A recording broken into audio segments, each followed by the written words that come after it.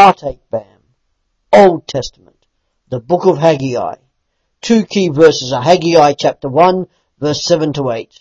This is what Yahweh of armies says. Consider your ways. Go up to the mountain, bring wood, and build the house.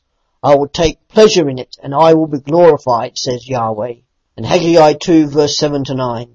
The precious things of all nations will come, and I will fill this house with glory, says Yahweh of armies. The silver is mine, and the gold is mine, says Yahweh of armies.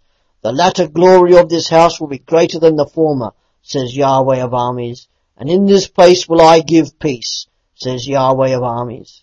Haggai preached after the exile in Jerusalem in 520 BC. Haggai exhorts them to complete the rebuilding of the temple, which was started 16 years hence.